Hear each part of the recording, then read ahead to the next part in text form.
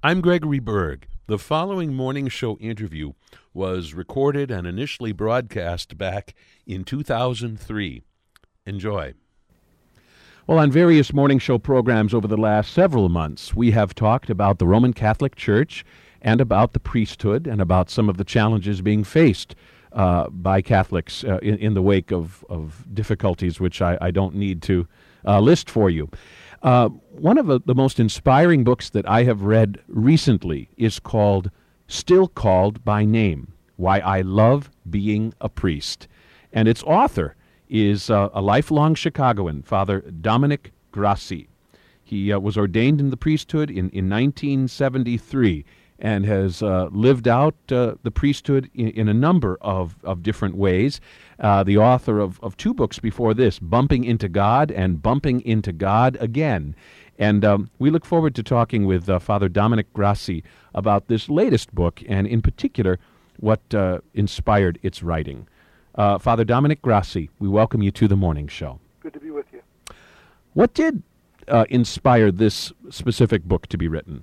Well, really, I think it was the headlines. I think it was an attempt to help people to get to know what their priests are all about, for us to be able to start re-earning their trust and help people understand that the priests are human and that what goes on inside our minds is something they need to know about. There are a lot of intriguing things in this book sort of give us insight into what it means to be a priest, and probably even more generally, what it means to be a clergyman in whatever religious faith we might be talking about. One of the things you say at the beginning of one of the chapters is that your job as a pastor has forced you to learn a lot of things you were never taught in seminary, and you go on to list them. And boy, we get a sense that it means a lot when you walk into that first parish, that you are going to be confronted with all kinds of challenges that the seminary might not have really prepared you for. That's really true. I mean, you can learn things about plumbing and electricity and butter joints on scaffolding and things like that. But there are other things in terms of people skills that are even more important that you really do have to learn in terms of dealing with your parishioners, your staff, your co-workers, so many things. And the list goes on and on. It's one of the things that makes priesthood so much fun because it's never the same every day. Well, it's good that you use the term fun. One of the terms you use in describing this particular array of challenges is you talk about parish politics, although I don't think you necessarily mean that in an entirely negative way. No, not at all. I mean, you have to really go into a parish and meet with the people one-on-one that are really the leaders in the parish and spend some time finding out what their interests and concerns are and to get to know how you can utilize them to the good of the parish and call them to support you when you need them. It really is, in some ways, like coming into a business. You have to really get to know the people around you if you're going to be effective. Not too long ago, I interviewed Paul Dinter. I don't know if you have read his book or heard of it, called The Other Side of the Altar. Yes, I have. One of the things that interesting is that he came into the priesthood, if I remember correctly, in the late 1960s, and you were ordained in 1973, so you are nearly of the same generation. Mm-hmm. And he talks in his book about how it was a really exciting, interesting, and to some extent turbulent time to be a Catholic in the wake of Vatican II and all of those changes which it represented.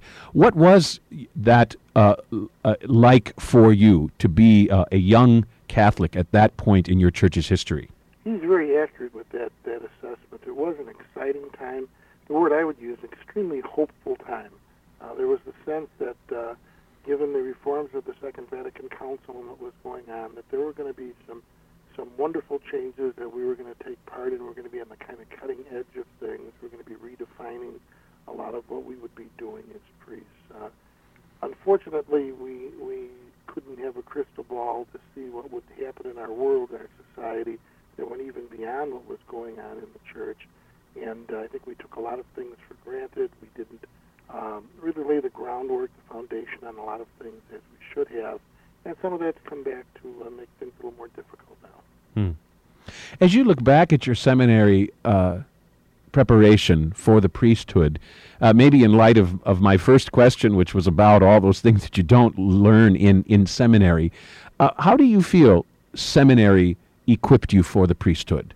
The one thing it gave us was a real bond with our classmates and other priests that doesn't seem to be present today, because many of us, most of us ordained, started in the seminary in high school, through college, and then through the theologate. So we knew each other for 12 years. We knew the priests and the classes ahead of us and behind us, which built an instant support system. And the guys getting ordained now come into the seminary after perhaps a different career. They're in for 4 or 5 years ordained. Of the 15 or 16 we ordained for Chicago this past year, 14 of them were foreign-born, and the 2 native-born were not from the Chicago area, so those support systems aren't there. And that's going to be very difficult for a priest. You need to have supports. And when you leave the seminary, if those supports aren't there, you're going to find life pretty difficult. At what point in your childhood, assuming it was your childhood, were you taken with this idea of exploring the priesthood? First of all, would you consider yourself a devoutly religious young person? Not at all. I had 3 older brothers go to the high school and seminary ahead of me. And so when I went, nobody batted an eyelash. They thought I was just kind of following the steps of my brothers. None of them went on to be ordained. My oldest brother bet me $25 I wouldn't make it past the second year of the seminary. That I was just doing that because I admired him. So the day of my ordination, I collected the bet and reminded him of that fact. No, I can remember very clearly. It was around the 6th grade. There was a wonderful young priest in the parish who preached great homilies, and people would gather around him after Mass. And the thing I noticed is when people walked away from him, they were always smiling. I said, wouldn't that be nice to do with people? And that was really the genesis of it all way back then. And, of course, over the years, the seminary provided wonderful experiences of service. And the more I got to know people and get involved with people, the more I realized that the level of involvement I wanted went beyond teaching or counseling or anything like that. I wanted to be with people in those very important moments of their lives, birth and death and life, and celebrating and crying at the very depth of their souls, and that's what priesthood afforded me. We're speaking with Father Dominic Grassi, author of Still Called by Name, Why I Love Being a Priest. One of the points of honesty in this book, and there are all kinds of points of great honesty that I really appreciate, is when you talk about your earliest efforts as a preacher, which you regard, at least now in retrospect, as pretty dismal attempts. Tell us a little bit about why you feel like you at least began your ministry as a very, very poor preacher. Ironically, the seminary gave us only one class in preaching. And you think of, the kind of contact you have with people during the course of an entire week. You're going to have the biggest contact with people at 10 or 12 or 15 minutes you're preaching, but they didn't seem to emphasize it. And so when I went into the parish, I was pretty much on my own. And so all I did was I would write the words out, word for word, comma for comma, period for period, memorize them because I didn't want to look like I was relying on notes, and I would just give a memorized speech back to people because I didn't know what to say.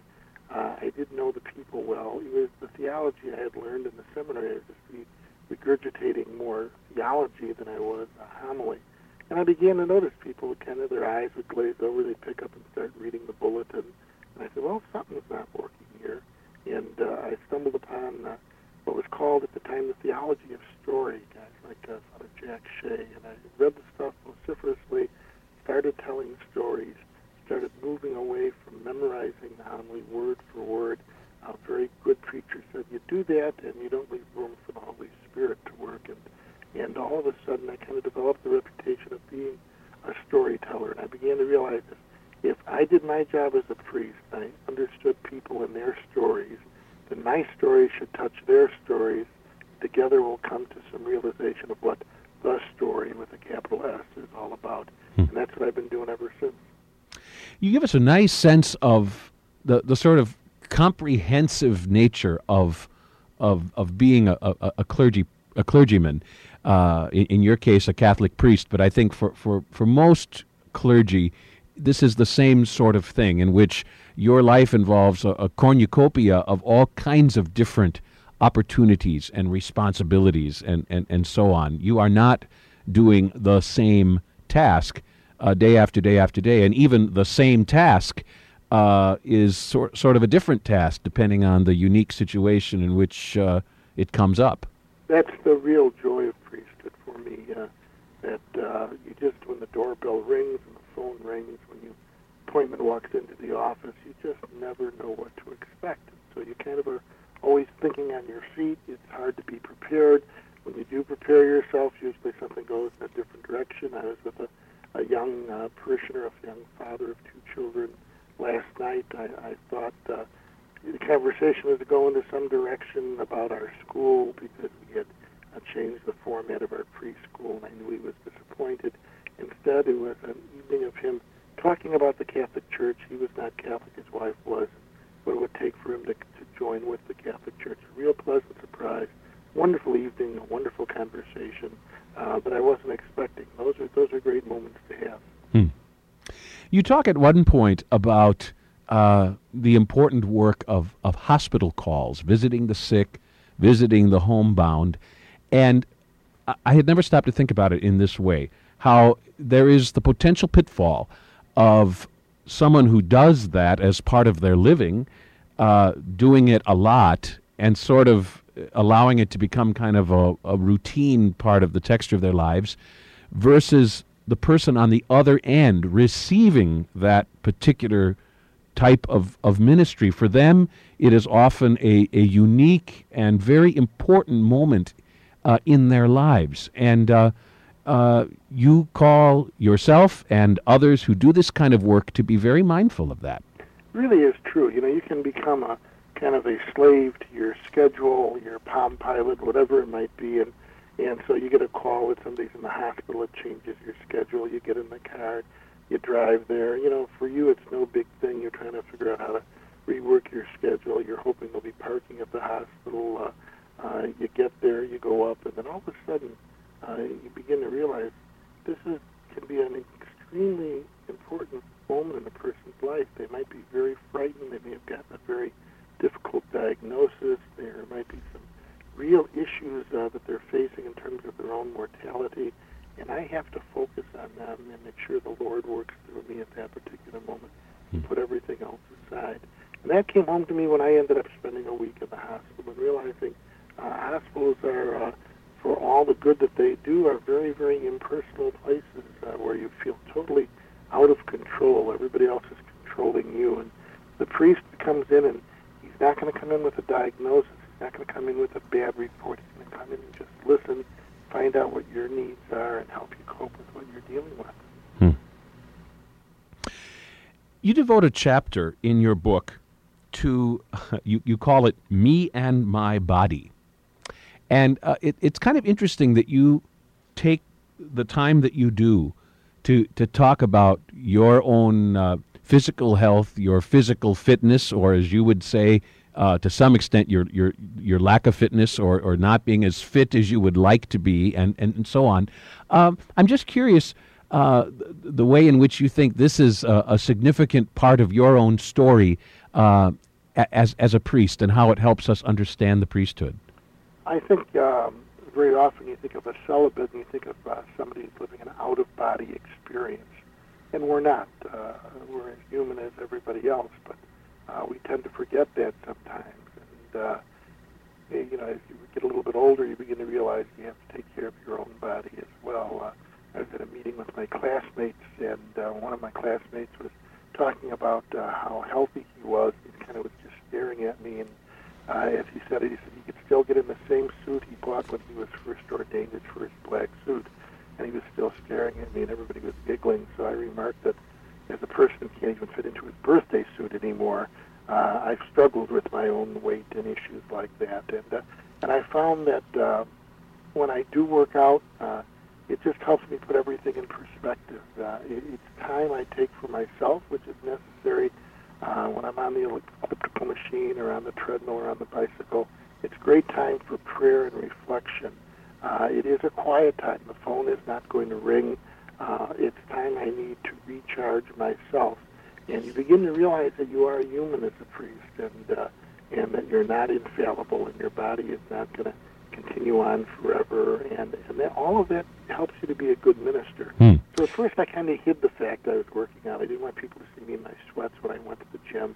I thought they'd be worried about, why isn't he working? Why is he going to the gym? Why is he doing this? Why is he so vain? But I found as people found out, they felt good that I wasn't trying to take care of myself. And out of it, I grew not only physically to be in better shape, but also spiritually and emotionally, because it was my kind of time. I thought it was interesting, though, that you also mentioned that if you would go to a gym or health club close to your parish or the rectory, where you might be apt to see parishioners, they would often treat that kind of encounter as an opportunity to really share with you, which on one hand is interesting, that would be a setting or environment where people would feel that sort of openness with you, but on the other hand, there is a workout to complete as well. Yeah, I think it's kind of a guy thing. Guys do a lot of sharing in the gym, and of course, if their priest is there, they can really do a lot of sharing. And what happened was, so often I wouldn't make it to any of the equipment. I'd be cornered by one of the parishioners, and we'd talk for an hour and a half, and it would be time for me to leave. So I go to a gym that's halfway across the city. The folks know I am a priest there, but there's not anybody I really minister to there. It's a serious place. It's not one of the big multiplexes. It's just a little gym above a pipe and heating store, and I get my workout done. We should touch on the fact that this book is written in the shadow of some controversies and great hurts that confront the Roman Catholic Church, and in particular the priesthood. One of the questions I wanted to ask you is, do you have a sense that seminaries are working in a profoundly different way than, for instance, they did back in the days when you were attending the seminary? Are issues of sexuality, of understanding one's own sexuality and understanding proper boundaries and so on, are those kind of issues being addressed at the seminary level now in a way that you think perhaps gives hope for the future? I certainly hope so, and I guess my answer would be yes and no. It will depend on the individual going to the seminary now. They are older, they've experienced more of life, as I mentioned before, and for some of them, the seminary has in place, certainly, all that is needed for somebody to really look at their own sexual identity, their own sexual needs, their own ability to be a celibate, what that means, and a lot of guys take advantage of that so that they can really learn and ascertain for themselves. But it's also a system where you can learn to give all the right answers and get through it and really not understand what you're going into, and that's going to prove to be problematic for some of the guys. Your book really ends actually not squarely on this issue, but I think it addresses it in an ancillary way in that you talk about loneliness and the fact that loneliness is part of this life, and that is something with which you need to come to grips and understand and to some extent to even appreciate. Yeah, I think we have to look at all of this in a creative, as something creative for us. And so the last chapter has gotten perhaps some of the most feedback of anything that I've written, because I do talk about the loneliness of the priest. And on a Sunday afternoon or evening, after all the preaching is done, after all the meetings, after all the baptisms, after all the one-on-one encounters with parishioners and listening to their problems and talking about their families and everything else, when all of that is done, the incredible intimacies you share through the course of Sunday morning and early afternoon, all of a sudden at Sunday night, you're physically exhausted. You're all by yourself, and that's when you feel the loneliness of it all. And I found more and more the most sensitive, the most involved priests are the ones that feel that the most acutely. And it's just kind of the parallels that are there. If you don't relate to people with those levels of intimacy, you're not going to feel the loneliness. If you do, you will feel that, and it's something you have to just live with. And I thought it was important for people to know that this is part of our lives as well, and important for seminarians and those thinking about the priesthood to know it. As I said in the chapter, the chapter grew out of a conversation with was then a seminarian interning here as a deacon who had an incredible impact on the people here in the short period of time he was here. Incredibly pastoral, but he was really struggling with this. And I had to let him know that it was okay. That if he wasn't struggling with this, it would indicate that there was something wrong. The priest, he says, I am totally satisfied, totally happy. Everything is totally fine in my life. Oh, boy, he's going to crash, and that's going to be difficult. I want to also thank you for what really was my favorite chapter of the book, chapter 34, called The Small Things, in which you remind all of us, no matter where we are in life or what we do, that often it is in those small little gestures of grace that we can make a difference in someone's life that can reverberate over the years. I think it's the small things rather than the big things. When I was in the seminary, like most of us, we daydream about what we're going to do with our lives. We thought, we're going to change the world, and we're going to be the ones that have the greatest impact on things. We're going to be right up there with the Curie of Ars and other great priest saints in history. But sometimes it's just the small things that we do and the small ways that people respond that make a real difference in our lives. That's why we have to be open to that. The priests, like everyone else, our lives are so busy. We're moving from one thing to the next, and that was kind of the theme of my first two books, the Bumping into God books, that sometimes we fail to see God's grace and God's love right in our lives in the simple little ways. Sometimes we need just to stop and to celebrate them. And for me, oftentimes, as I say in the story, it revolves around the greatest comfort food in the world, hot fudge sundaes. The book is still called by name, Why I Love Being a Priest, by Dominic Grassi, published by Loyola Press. Father Dominic Grassi, a real pleasure speaking with you on The Morning Show, and I enjoyed your book so much. Thank you so much for joining us.